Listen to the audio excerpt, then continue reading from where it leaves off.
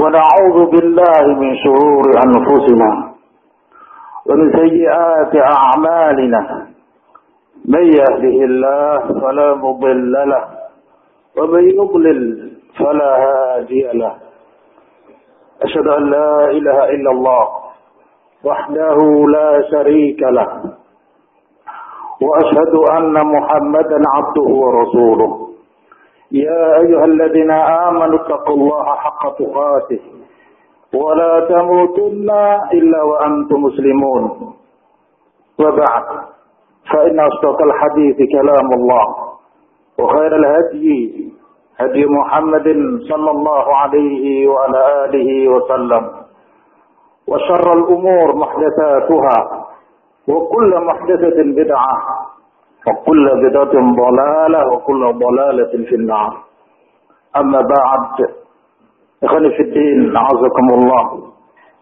Alhamdulillah, kita panjatkan puja dan puji syukur kepada Allah Subhanahu wa taala yang mana pada kesempatan beberapa hari yang kita lalui dan insyaallah kita akan lanjutkan dalam rangka untuk kita bertemu di dalam satu majlis yang insyaallah ta'ala diberkahi oleh Allah Subhanahu wa ta'ala. Kita bersyukur atas yang demikian ini. Karena disinilah hal yang mendorong untuk kita hadir. Suatu kesempatan yang sangat baik, yang tidak selayaknya lah bagi seorang muslim, terlebih salafi, untuk mengabaikan hal tersebut di saat mereka dalam keadaan tidak mengetahui tentang perkara pokok dari permasalahan ad-din yang wajib untuk ditunaikannya. Oleh karenanya kita bersyukur kepada Allah Subhanahu wa taala atas yang demikian ini. Sebenarnya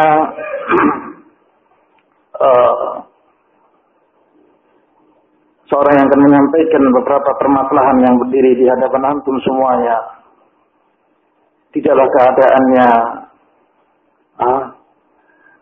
tidak lebih daripada seperti keadaan antum, yakni memiliki sebagian kecil daripada ilmu yang kemudian disampaikan dan dinasihatkan selayaknya sebagai seorang muslim mutawassaw bil haq. Oleh sebab itulah, ikhwani fiddin a'azakumullah, sesuai dengan yang memang diminta oleh panitia untuk memberikan taushiyah, maka taushiyah ini adalah terlebih khusus untuk diri saya sendiri dan juga untuk antum seluruhnya. Semoga Allah Subhanahu wa taala memberikan kekuatan kepada kita semuanya dalam melaksanakan satu amal kebaikan ini. Dan semoga Allah Subhanahu wa taala mencatat satu amal baik yang bisa didapatkan hasilnya di akhirat kelak. Insyaallah taala, dan itu yang kita harapkan. Karena memang satu amal ibadah muta'addiyah yang sangat begitu besar manfaatnya adalah duduk bersama dengan orang-orang yang memiliki ilmu. Sebagaimana yang disebutkan oleh Ummu Darda, dan itu disebutkan dalam satu kitab yang menasihatkan kepada seluruh di antara para akhwat as-salafiyah untuk senantiasa mereka jangan ketinggalan di dalam mencari ilmu. Karena beliau telah menyatakan bahwa aku telah melakukan berbagai macam bentuk ibadah. Ibadah setelah ibadah yang wajib. Tidaklah aku mendapatkan satu ibadah yang manfaatnya lebih besar kecuali duduk dalam majelis ilmu, duduk bersama dengan para ulama. Oleh sebab itu, ikhwani fiddin a'azakumullah, hal yang semacam ini tidak bisa diabaikan oleh salafiyin. Dan perlu juga diketahui bahwa duduk dalam majelis ilmu adalah merupakan bagian daripada kehidupan kaum salafiyin. Salafun salih radhiyallahu anhum. Dan salah seorang sahabat Rasulullah sallallahu alaihi wa alihi wasallam, Umar bin Khattab radhiyallahu anhu, pernah menyatakan, ya, laula salatun fi hadhihi dunya lama ma'ahbabtu al-baqariyah. Kalau seandainya tidak ada 3 hal di dalam kehidupan ini, di dunia ini, maka aku tidak ingin hidup lama lagi di dunia ini. Ini menunjukkan perkara yang sangat penting. Yang dengan perkara ini sebagai penghias kepribadian salafiyin. Dan sangat mengkhawatirkan kalau 3 hal tersebut tidak ada pada dirinya, maka dia akan dikeluarkan dari kelompoknya as-salafiyin. Ya. Oleh sebab itu, di tempat yang lain Umar bin Khattab radhiyallahu anhu telah menyatakan, "Man tazayyana bima laysa fi sya'ni Allah."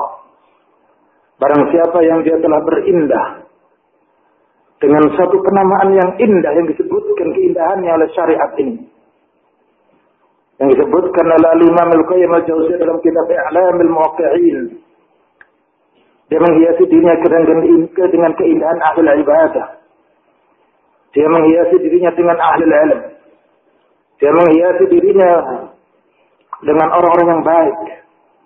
Dan kalau kita mau lebarkan dan kita kembangkan lagi, dia berindah dengan nama as-salafi. Namun semua apa yang diakui itu tidak ada pada dirinya. Karena kata Imam Al-Qayyim Al-Jauziyah, perkataan tersebut yang dia ucapkan itu mengandung konsekuensi dengan apa yang dia katakan. Kalau tidak bisa diwujudkan konsekuensinya, sya'nahullah, Allah akan hinakan dia.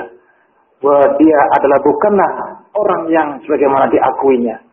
Dan di sini satu kaidah yang disebutkan oleh Umar bin Khattab radhiyallahu anhu sebagai satu tolak ukur untuk menilai siapa sebenarnya orang yang akan di pihak yang benar dan siapa yang mereka itu sebenarnya tidak di pihak yang benar. Barangkali mungkin bisa kita lihat dengan perkataan ini untuk menilai siapa di kalangan ahlus sunnah dan siapa yang cuma sekedar mengaku sebagai ahlus sunnah. Ya. Nah, dan kalau kita perhatikan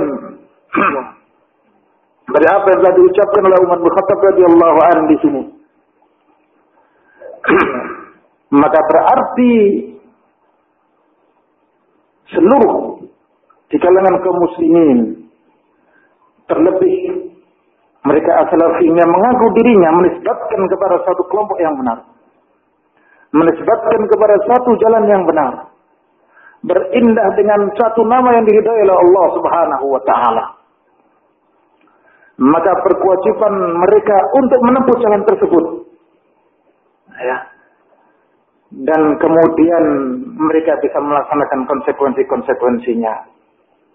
Sebenarnya kalau kita mau perhatikan, ini dibahas oleh para ulama ahli sunnati wal jamaah dalam kitab-kitab manhaj terkait dengan apa saja yang sebenarnya, yang semestinya jalan yang ditempuh oleh mereka yang mengaku dirinya sebagai ahli sunnah.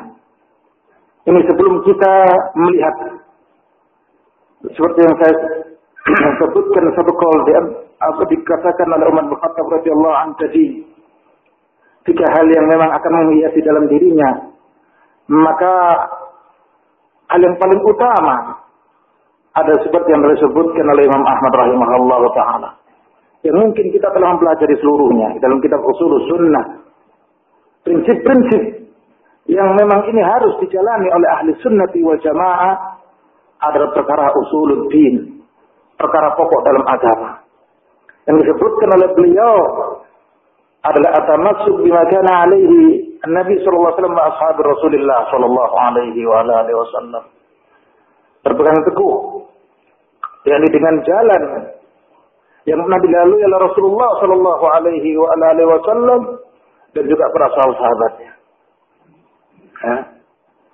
Di dalam memahami agama ini dan dalam mengamalkannya, dan dalam permasalahan di dalam talaqil ilmu, mengambil ilmu, ataupun di dalam permasalahan ibadah, permasalahan akhlak, permasalahan dakwah, dan juga permasalahan yang lain, maka diwajibkan bagi mereka itu untuk mengikuti jalan tersebut. Satu jalan yang kalau diabaikan bisa mengkhawatirkan mereka ke jurang penyimpangan, ke jurang kebinasaan. Oleh sebab itu Allah Subhanahu wa taala berikan syarat. Ketika seseorang itu ingin mendapatkan petunjuk satu kebenaran, adalah wajib dengan mengikuti salafun salih radhiyallahu anhum. Fa in amantum bihi faqad ihtadaw. Jika kalian wahai kaum muslimin mau mengikuti, mau beriman, berkeyakinan sebagaimana keyakinan mereka salafun salih, para sahabat-sahabat, maka sungguh kalian akan dapat petunjuk. Jika kalian itu beriman sebagaimana imannya mereka, maka sungguh kalian akan mendapatkan petunjuk dari Allah Subhanahu wa taala. Oleh sebab itu, suatu jalan yang akan mengantarkan kepada kebahagiaan seorang di dunia wal akhirah tidak ada lain kecuali jalan dengan mengikuti apa yang diwariskan oleh para ulama salafun salih radhiyallahu anhum. Al-iqtida'u bihim, dengan mengambil uswah dari mereka. Ya, dengan mengambil suri teladan dari mereka. Ya. Naam. Bukan mereka itu dijadikan sebagai kebanggaan yang diucapkan dengan lesannya.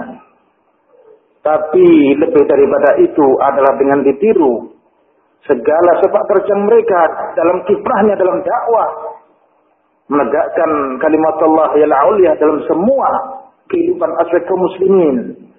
Mereka curahkan jihadnya, tenaganya untuk berjihad di jalan Allah Subhanahu wa taala.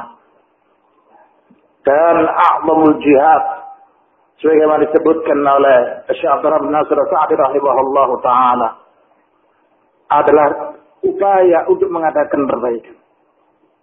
Urusan kaum muslimin, urusan ad-din, dan urusan yang lainnya.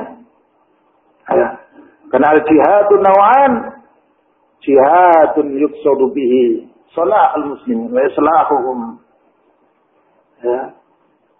Fi akhlaqihi, fi adabihi, wa umur al-istiqadat, wa syu'un ad-diniyah, wa dunyawiyah, wa tarbiyah al-islamiyah. Ini disebutkan oleh Syekh Abdussalam bin Nasir Sa'di rahimahullahu taala. Ya. Wa hadha a'zamul jihad.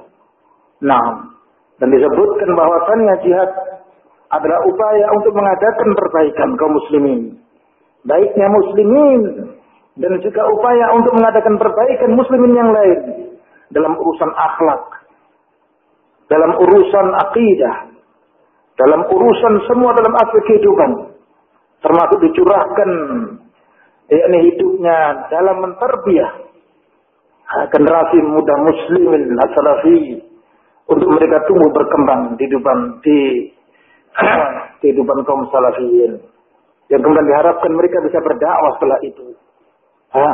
Dan ini adalah jihad yang paling afdal, yang paling utama dan paling besar. Yang kemudian akan ditegakkan setelah itu jihad yang kedua. Naam. yakni jihad dalam arti daf'al mu'tadin ala Islam wal muslimin, mencegah berbagai macam tindakan orang-orang yang berbuat melampaui batas yang ingin menghancurkan Islam dan kaum muslimin. Ya, bisa dengan perang dan sebagainya. Nah, tapi yang paling utama adalah ini. Ini adalah perkara yang sangat penting, ya, untuk diketahui oleh seluruh kaum muslimin, terlebih khusus adalah kaum salafiyin. Nah, yakni dengan upaya untuk memperbaiki keadaan dirinya ketika ada satu kesalahan dalam akidahnya, dalam manhajnya, dan juga dalam segala-galanya. Dalam perkara yang memang wajib dijadikan sebagai suatu pegangan. Ya. Naam. Ikhwani fillah azakumullah.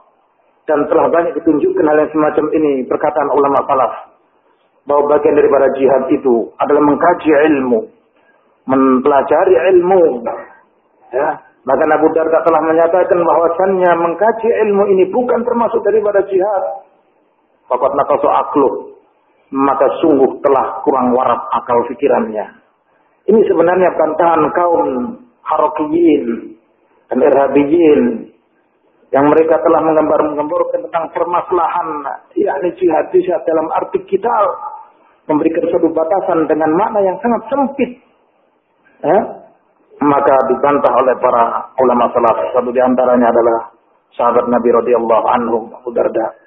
Nah, oleh sebab itu ini adalah bagian daripada jihad. Dan apa yang kita lakukan ini adalah bagian daripada jihad di jalan Allah Subhanahu wa taala. Dan ini telah ada. Dan ini satu hal yang harus menghiasi pada diri, yakni as-salafiyin.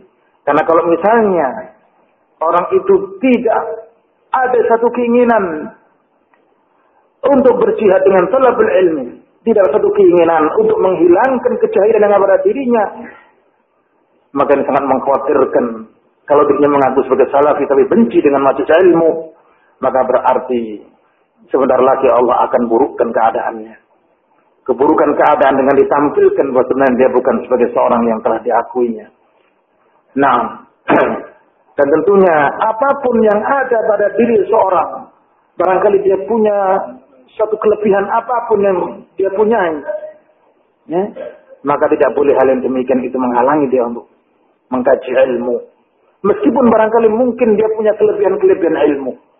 Meskipun mungkin dia memiliki orang yang didudukkan oleh pengikutnya sebagai seorang yang punya kedudukan dan sebagainya.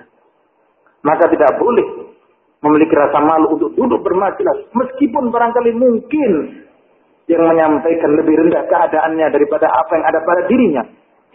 Menghalangi yang demikian al-ilmu. Sebagaimana dikatakan oleh Mujahid. La yata'allam al-ilm. Mustadbir wala mustahyin. Tidak akan dipelajari ilmu orang yang kibir. Dan juga orang yang malu. Naam. Ya. Dan para sahabat Ansar mereka itu memiliki rasa malu yang sangat tinggi sekali. Tapi mereka tidak akan menghalangi untuk mereka hadir dulu dalam majelis ilmu.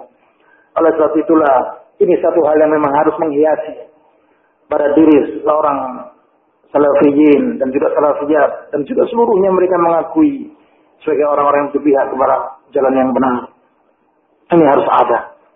Dan kembali kepada apa yang dikatakan oleh Umar bin Khattab radhiyallahu anhu, bahwa Umar bin Khattab radhiyallahu anhu telah menyatakan, kalau seandainya tidak ada tiga hal, dalam kehidupan dunia ini, maka aku tidak ingin hidup lama di dunia ini. Yang pertama adalah, yakni kalau sekiranya, aku tidak terpanggil untuk menyiapkan pasukan perang, ya, dan juga memimpin mereka. Artinya di sini menunjukkan satu dorongan untuk bagaimana dirinya ikut berkiprah, ikut andil dalam berperang di jalan Allah Subhanahu wa taala ketika disyariatkannya kita, ketika disyariatkannya jihad. Nah, ini adalah yang pertama. Yang kedua, ya, kalau seandainya aku tidak didorong untuk melaksanakan satu amal ketaatan di waktu malam hari qiyamul lail, ya, maka tentunya aku tidak ingin hidup lama di dunia ini. Ya. Dan yang ketiga, kalau seandainya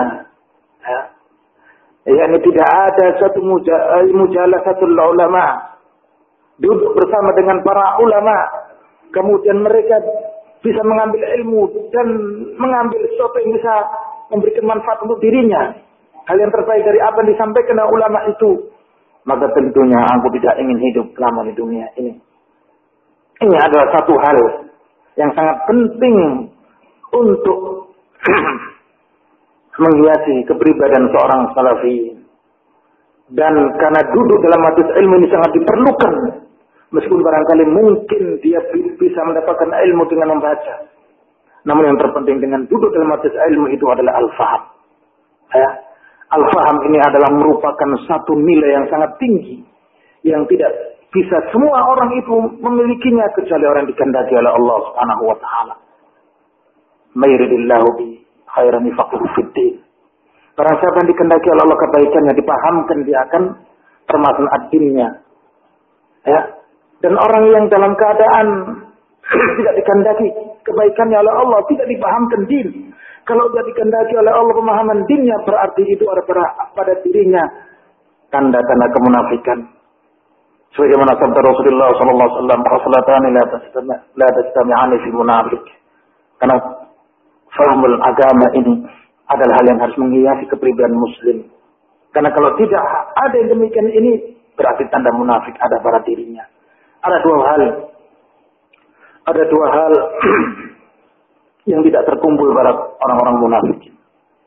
Yang pertama, husnul samtun, budi pekerti yang baik, adab yang baik, ya, adab yang baik. Dan kemudian yang kedua, wala fiqhu fiddin, ya, ini pemahaman tentang dinnya. Subhanallah.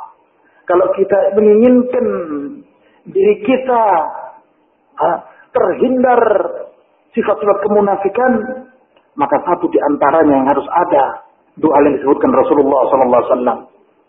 Perbaikilah akhlak kita, perbaikilah budi pekerti kita. Dan ini sebagaimana dikatakan oleh Imam Ibnu Mubarak, bahwa masalah adab ini adalah masalah benteng yang sangat kuat untuk bisa terjaganya seluruh syariat dan untuk terjaganya seluruh ilmu ini. Ya. Nah, kalau kita perhatikan bahwa bangunan Islam ini diumpamakan oleh beliau seperti bangunan dalam satu kerajaan, kemudian dibentengi oleh benteng-benteng yang sangat kuat. Begitu. Kemudian dilapisi. Ada yang paling penting dari benteng itu adalah susunan batu batanya. Di samping ada lapisan cat dan sebagainya begitu. Nah, maka tentunya ketika ada musuh yang mau menyerang dan menghancurkan satu kerajaan yang dilapisi benteng, maka yang dicari dulu bukan hilangkan catnya, tapi dia akan hilangkan itu batu batanya. Begitu dikatakan oleh Imam Ibnu Mubarak rahimahullah ta'ala. Dinukil keterangan ini oleh Ibnu Muflih dalam kitab Adab Syar'i. Nah, demikian ini disebutkan bahwa agama ini, ya, yang di sana ada ketentuan hukum syariat, yang kemudian di sana ada keyakinan, di sana ada pula hal-hal yang lain yang perlu ditegakkan. Kewajiban seorang muslim wajib untuk menegakkan syariat tersebut. Kemudian melapisi semuanya adalah permasalahan apa? Permasalahan adab. Kalau adabnya seorang muslim di dalam keadaan sudah rusak, tidak punya akhlak, ya, bagaimana akhlak mereka dengan orang-orang yang punya ilmu, akhlaknya mereka dengan para ulamanya, akhlaknya mereka dengan kaum muslimin, salafiyin, maka demikian itu, maka ilmu itu dikhawatirkan akan hancur. Ibnu Abbas radhiyallahu anhu telah menyatakan, la yanbulu bina'in min al-'ilm ma lam yuzayyan 'amaluhu bi adabihi. Ibnu Abbas radhiyallahu anhu telah menyatakan, tidaklah seorang bisa merasakan nikmatnya ilmu, ya, na'am, selama dia tidak diindahkan amalannya itu dengan adab yang baik. Berapa banyak ilmu itu akan runtuh, berapa banyak ilmu akan hancur dan tidak dihargai orangnya dengan adab. Sehingga di sini permasalahan adab ini permasalahan yang sangat penting dan jadi perhatian khusus di kalangan salafun salih radhiyallahu anhum. Coba kalau kita mau perhatikan berapa banyak kitab-kitab para ulama menyusun masalah adab. Adab al-mufrad, al-Imam al-Bukhari. Naam. Naam.